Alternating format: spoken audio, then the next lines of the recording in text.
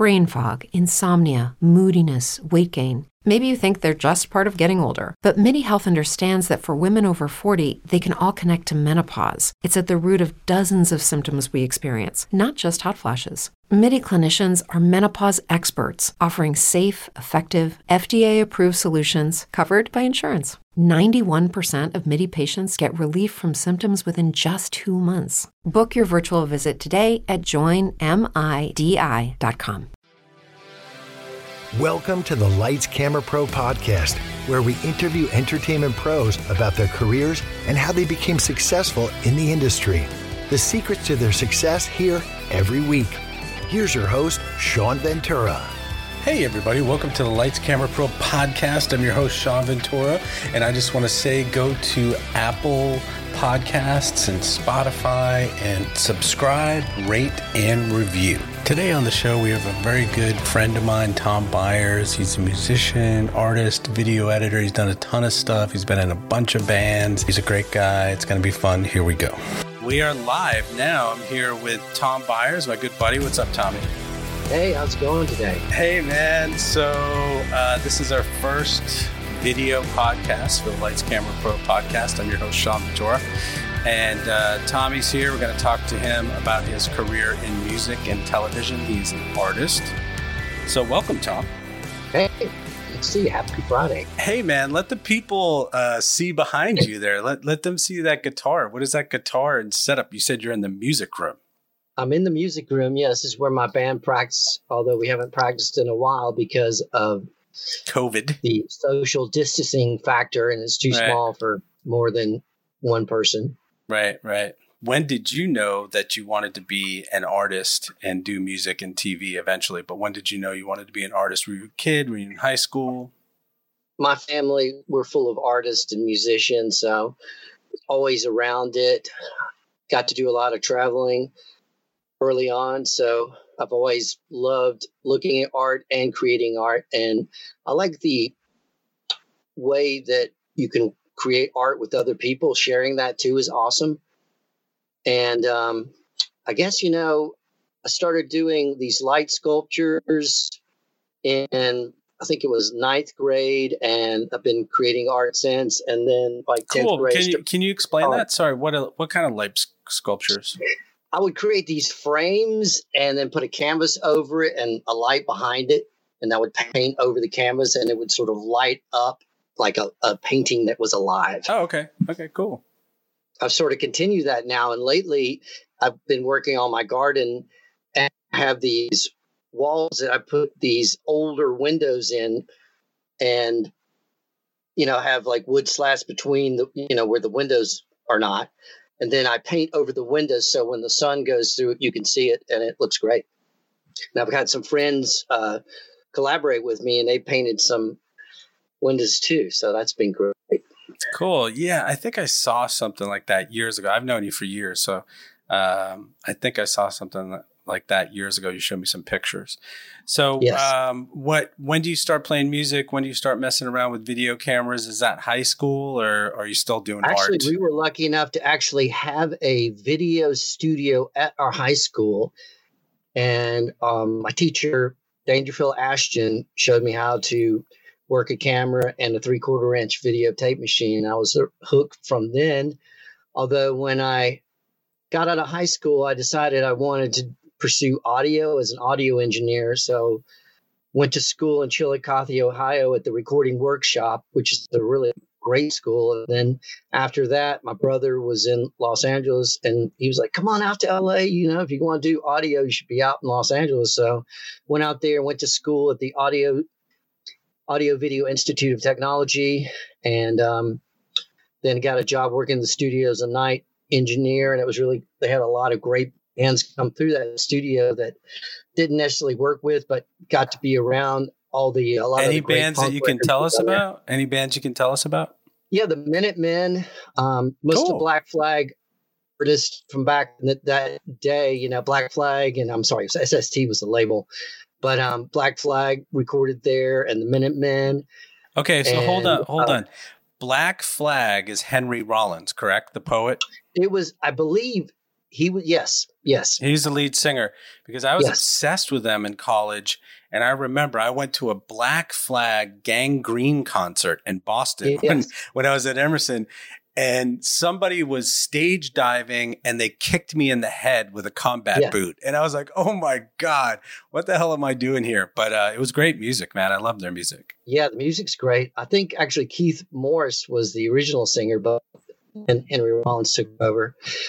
But yeah, there was so much great music in Los Angeles back then. And I worked at some interesting studios, got to record, any different people, from a lot of people you've never heard of to got to record Megadeth, and Jan and Dean got to work with as a recording producer. I met a guy who was actually from South Carolina, Georgia originally, Bruce Joyner, and started producing his records. And we had a couple people come in, like John, what was his name? Ray Manzarek came in, and the keyboardist for the Doors, right? Yeah, he was he played keyboards for the Doors, and he came in, and I remember came in the studio, the session I was producing, and there was a tack piano in there, and he started playing this, this Doors songs on the tack piano. It just was like, oh man, this is so cool. So cool. It's like you meet, when you do meet your idols, I guess you think, well, I hope they're nice. And I've been lucky. I mean, Ray was one of the nicest guys I ever met. And, different people. I haven't really met someone that I didn't like yet. So cool. So you're in the recording studio there. Where do you go from there, Tom? Well, and I was out in Los Angeles for most of the 80s. And then 89, I had a band and we were playing around and was trying to figure out a way to get back home, So I was like, let's set up a tour. So we toured across country, got to play with a lot of different people going across country. We played in Phoenix. We played in Austin, New Orleans, crazy. I mean, we played in New Orleans. We played at 2:00 in the morning at a interesting, crazy bar. And then we played in Austin. We actually got to open up for the Lemonheads, and that was really cool. Awesome. And just, going through, we got to go play CBGBs in New York during that same tour. You got to talk about that for a second. What was that like? Because I went to CBGB's once, and they had painted it like 50 times, and there was still pee on the floor, and it was just were and beer and very loud with smell, but it was still it was great playing there. I think we were sort of the tail end of that in 89, so it wasn't as much punk bands as they were heavy metal bands, and their bands sounded like Pablo Cruz there, so it wasn't quite as romantic in the early days, but it was still fun, Cool. To play. So were you touring with Bruce Joyner and that band, or was this a different band? This was my band. This is actually Out of the Fire, which is the band that I started. Okay. And I did some touring around with Bruce too. So, none of it's been, it's all been when you go on the road and you don't have a lot of money, you're not sort of unknown. It's, you still, all sleep in the same room. So it's not as, not as fun as it could be maybe if you had a bunch of money, but we still had a great time and shared a lot of great memories with bandmates. Yeah. I just interviewed this woman, Katie Snyder, who's a photographer and a life coach and a podcaster. And she gave her business up for 2 years to some friends and traveled with her husband, who's in a band. And for 2 years, they just traveled in a van with the band, and she was like the manager. And she said it was amazing. It was an incredible life experience. So were you playing, I know you play bass now. Were you playing bass then, or were you playing some other? I play guitar, songwriter, guitarist, arranger, recording engineer, producer, whatever. But during that tour, I think my favorite shows, we played in Erie, Pennsylvania, and it was Friday the 13th of October, and it was a full moon, and it was just one of those magical nights. We were, because we were playing punk, people didn't always dig the music, but that night we played, there was a band opening up, and they were the local sort of cover band doing the 60s and 70s hits, and we were like, they're going to hate us, and we played, and they loved us, and we went to this Victorian mansion after the show and stayed up all night and met all these new, interesting, fun people. And that was just like, kind of magic that happens, on tour. Yeah. And it was. And how would you describe the music? Would you say it was like punk or? Punk is such a term that a lot of people use for pretty much different types, of music, but we weren't like hardcore punk. We were more like post-pop punk, in that respect. Very cool. So you're touring, and then what happens after that? Do you go to ESPN, or are you doing other stuff first? Well, we got, we toured across country, and I got back to South Carolina, and I was like, I don't think I want to go back to LA. So I just was like, I'm done, so we played some shows around, and then my girlfriend at the time was playing bass, and I'm like, hey, I'm staying here. And she ended up sticking around for a while, and then she moved back, and the other guys moved back. But I decided to stay because, I was, tired of the LA grind. But then I was going to school taking electronic engineering, and I saw an ad at the TV station for a master control operator. And I'm like, I think I'll try that. And that was my first job, overnight master control, doing the 10 hours of the Golden Girls in a row or something like that. And did that, got to work in the tape room. And then they were doing layoffs. And they were like, yeah, we're going to, have to get rid of some people. So, I've got an opening in the newsroom doing the prompter. So I was like, I'll do prompter. And then I got into prompter, doing a prompter. Then I did camera, and then audio and switching. And then, I wanted to get into writing. So there was a community service person there that wanted someone to produce PSAs. So that's how I started writing, was doing PSAs for her. And that was a great learning experience too, getting to use the camera and write and produce and, put music. Then the band I was playing in, we had just worked with Peter Buck of REM. He produced a record. So the local Spartanburg paper had us on the front cover. And then my boss came to me and goes, I play guitar too. I'm from Athens, and, I love music. And I'm like, let's do something cool, like a video show. So I got to produce my own 30-minute rock and roll video show called Turn It Up, and got to work with a bunch of fun bands that came through. We recorded Hootie and the Blowfish and a bunch of other bands of that caliber during that time. And of course, I put my band on there too. And that was fun. We did that for almost a year, and I got to interview. The highlight, I guess, of that whole thing was getting to interview Ray and Dave from the Kinks. And I still have that video. Oh, that was cool. So where did it play? Where did it broadcast? And Channel 7, which was I think top 30 market, because it was, Spartanburg, Asheville, and Greenville. So it was a pretty good sized market, and they had a really nice studio.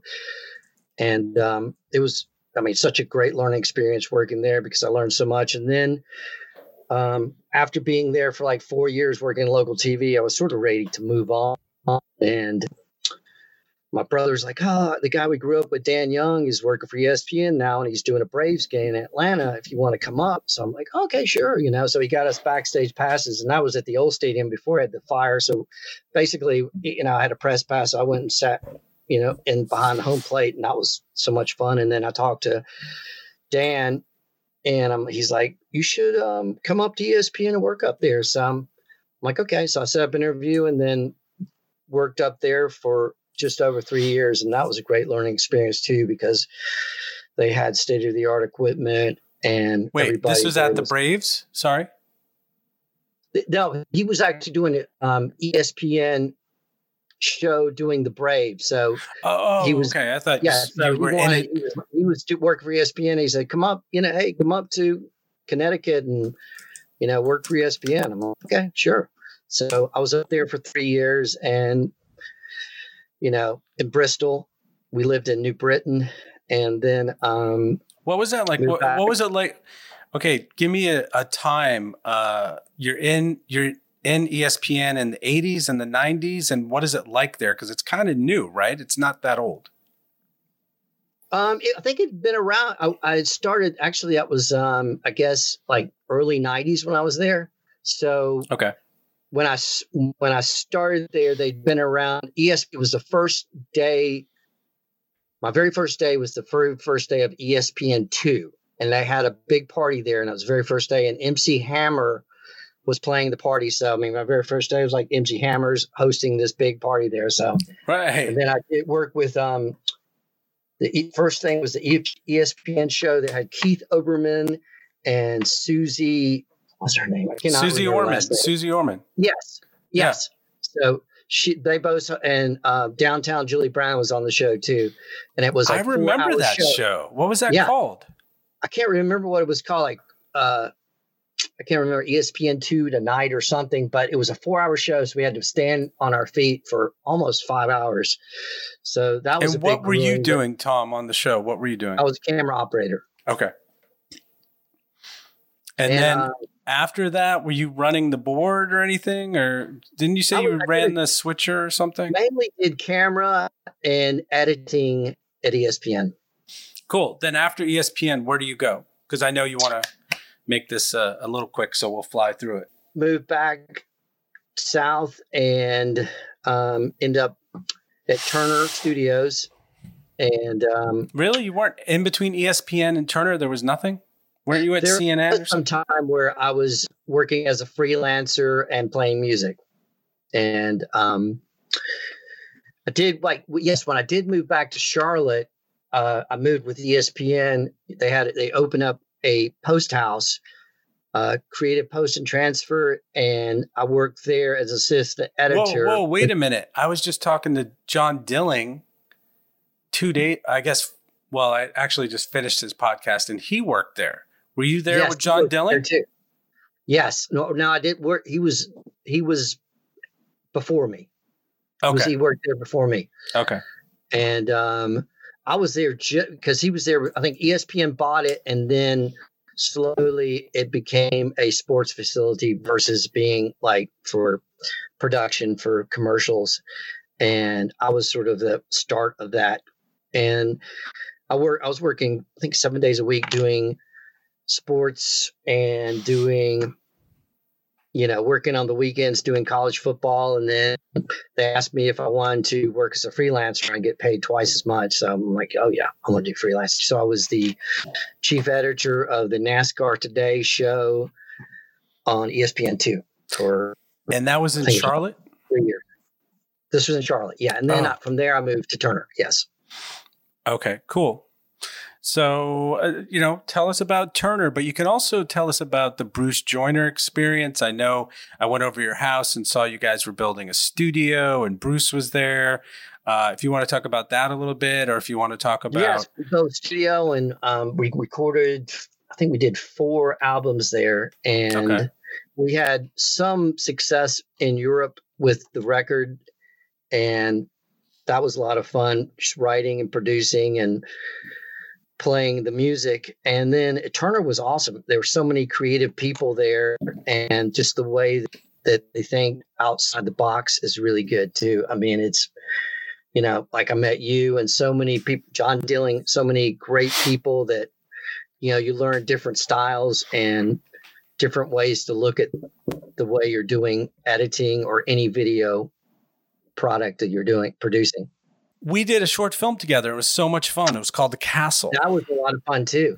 When you came to me, it was a great way to be creative and work with people that were, like side minds were wanted to do art. And that was so much fun acting. I'd never acted in anything, but you came to me and you wanted me to do it. And we had a great time.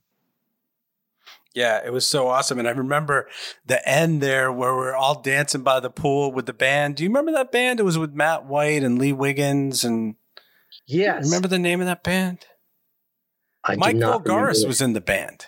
Yes, Mike Vulgaris and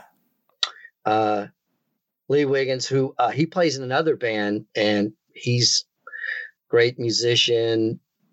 And his band. just awesome, great I guy. just saw on Facebook they're going to have a live streaming thing. I think on Monday. It's called Les Abou Grand or something like that. Yeah, they're awesome. We've played a couple of shows with them. That's got another Turner guy, and Hutch, and he's awesome too. Oh, who's Hutch? I don't know Hutch.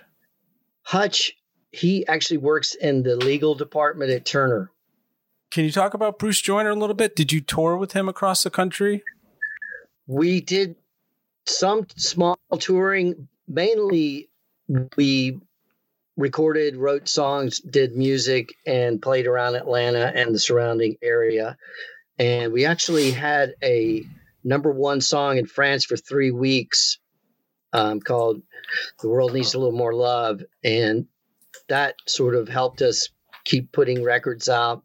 Didn't make a lot of money from it, but we did get to enjoy a lot of creating art. And can people find that on YouTube? Yes. On iTunes? Joyner, the bands I play with him in a couple other bands, but if you just type in Bruce Joyner, you'll find a bunch of our music on there. And what was the name of the song that went in France for 3 weeks? What was the name of the song? The World Needs a Little More Love. There's actually a French band that covered that, which is sort of cute too. And they did they got a video. I've done some videos for some of the songs. If you look up, I know I did one for a song called Swamp Fox, and one that I really like, a song that I like is She's a Rocker. If you look up Bruce Joyner, She's a Rocker, that's a video I did also. That's been fun too, creating videos for the band. The new band I'm in is called Dysfunctionals. And I almost saw you. I'm going to come see you, but I almost saw you that one night. And I think you went on late or something. Yes. So how are you holding out during the, I know you guys stay close to home. You have a girlfriend. Are you been able to hang out with your kids? Yeah, I see my kids once a week. Right now, my daughters are in North Carolina with friends at the beach, and they finally got out of their house. My son is going to go in July with me and my daughters and some friends. My son is trading stocks now, but I see them once or twice a week. During COVID, it was once a week, really, just because it was like, okay, I want to see you, but not too much. What about you? What about your son? Copeland is in Brooklyn now, and cool.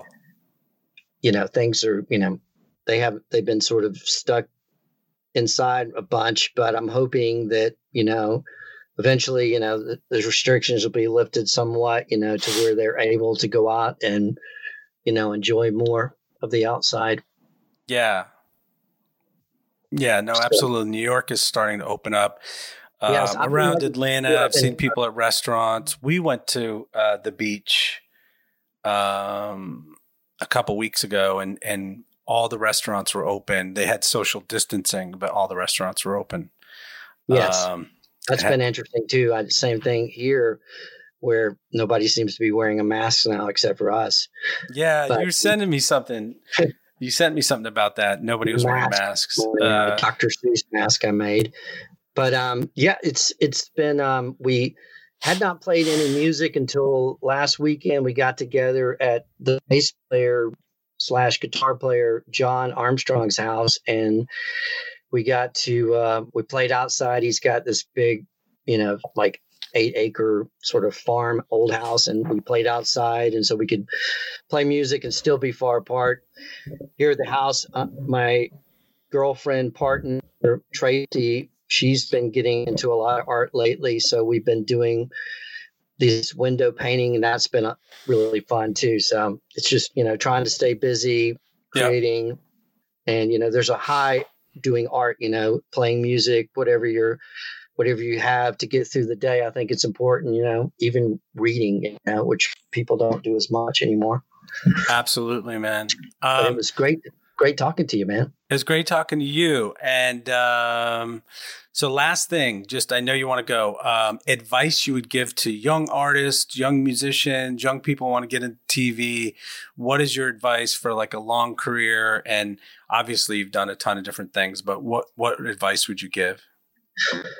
Well, working in the entertainment industry, the number one advice I always give is be nice to everybody, because the guy that may be your assistant today may be your boss next year. So you have to be, just be nice to everybody, because it happens a lot. You know, people you're working with may be working under you, and then they're the president of the company. So, and it's just a good policy anyway to be nice and always speak of people in a nice way and be kind to people. Yeah. That's my best advice, you know? Yeah, absolutely. And anything for musicians and people who want to make it in music, just keep playing. For me, you know, music and art is not about making money.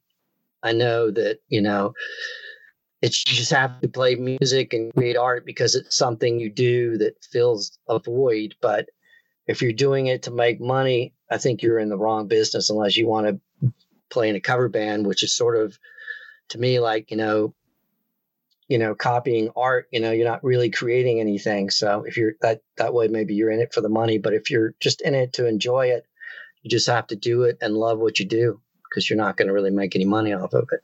Yeah. Well, thank you so much, Tom. Thank you. I love the background. I can't really see it right now, but I love that you got the guitar and the amp back there. And thanks for doing this. And we will talk soon, man. We went out to see, what did we go to see? Depeche Mode night or something with Emilio? Yeah, it was like, some sort of 80s night. Went dancing and drinking. That was fun. But we'll have to do that again. We'll have to all meet up. Yes, I'd like to meet up for a beer sometimes. Awesome, man. All right. Take care, man. Good to talk to you. I'll talk to you soon. Thanks, buddy. Take care. Okay. Bye-bye. Thanks for listening to the Lights Camera Pro podcast, where entertainment pros talk about how they made their dream into a career. Go to Apple Podcasts and Spotify and subscribe, rate, and review. Thanks to Bob Juergens for the Rockin' VO and Joseph McDade for the music.